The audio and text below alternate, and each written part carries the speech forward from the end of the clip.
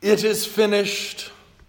Christ hath known all the life of men wayfaring. Human joys and sorrows sharing, making human needs his own. In our gradual hymn today, we find statements about Christ in the first half of each verse, with a request made to Christ following. The structure of the hymn, in its big picture, if you will, is not unlike a collect or the proper prayer for the week that we pray each Sunday and also for holy days. As an example, today's collect. Almighty God, whose most dear Son went not up to joy, but first he suffered pain, and entered not into glory before he was crucified. Statements about Christ. Mercifully grant that we, walking in the way of the cross, may find it none other than the way of life and peace, through the same thy Son, Jesus Christ our Lord. Amen.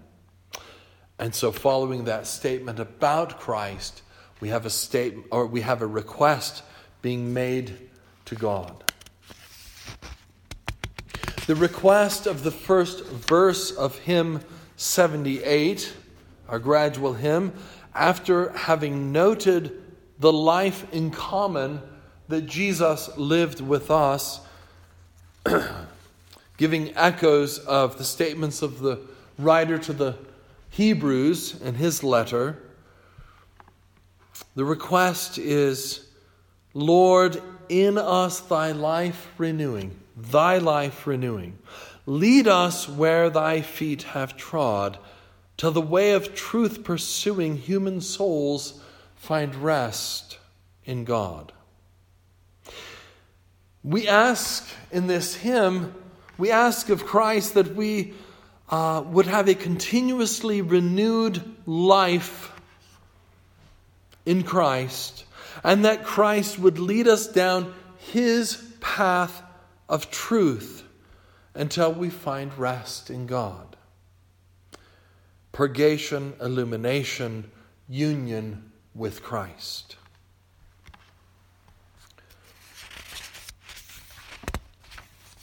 The second verse starts with that same idea of statements about Christ, who he is, what he's accomplished. It is finished. Christ is slain on the altar of creation, offering for a world's salvation sacrifice of love and pain. Christ is slain on the altar of creation, not in the temple in Jerusalem, remember, but out on a hill. An offering nonetheless, and a sacrifice of himself on behalf of all the world, of you and of me. That sacrifice was made not on the altar in Jerusalem, but is even now being lifted up at the altar in heaven, beseeching God's mercy on behalf of us and of all the creation.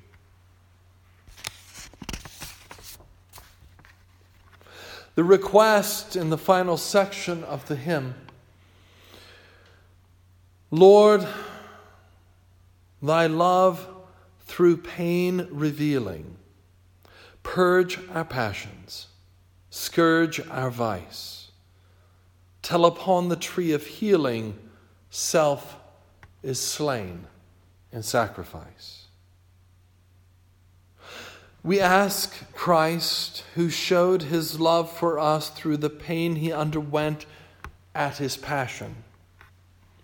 We ask him to purge our passions, which in this sense of the word are sinful and selfish. We ask that our vice would be scourged away. And it ends with the image of the cross again.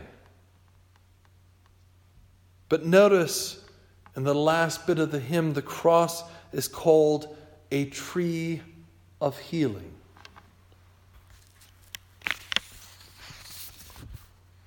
When we die to ourselves, when we die to sin, we receive redemption and resurrection with Christ, because we are a part of him.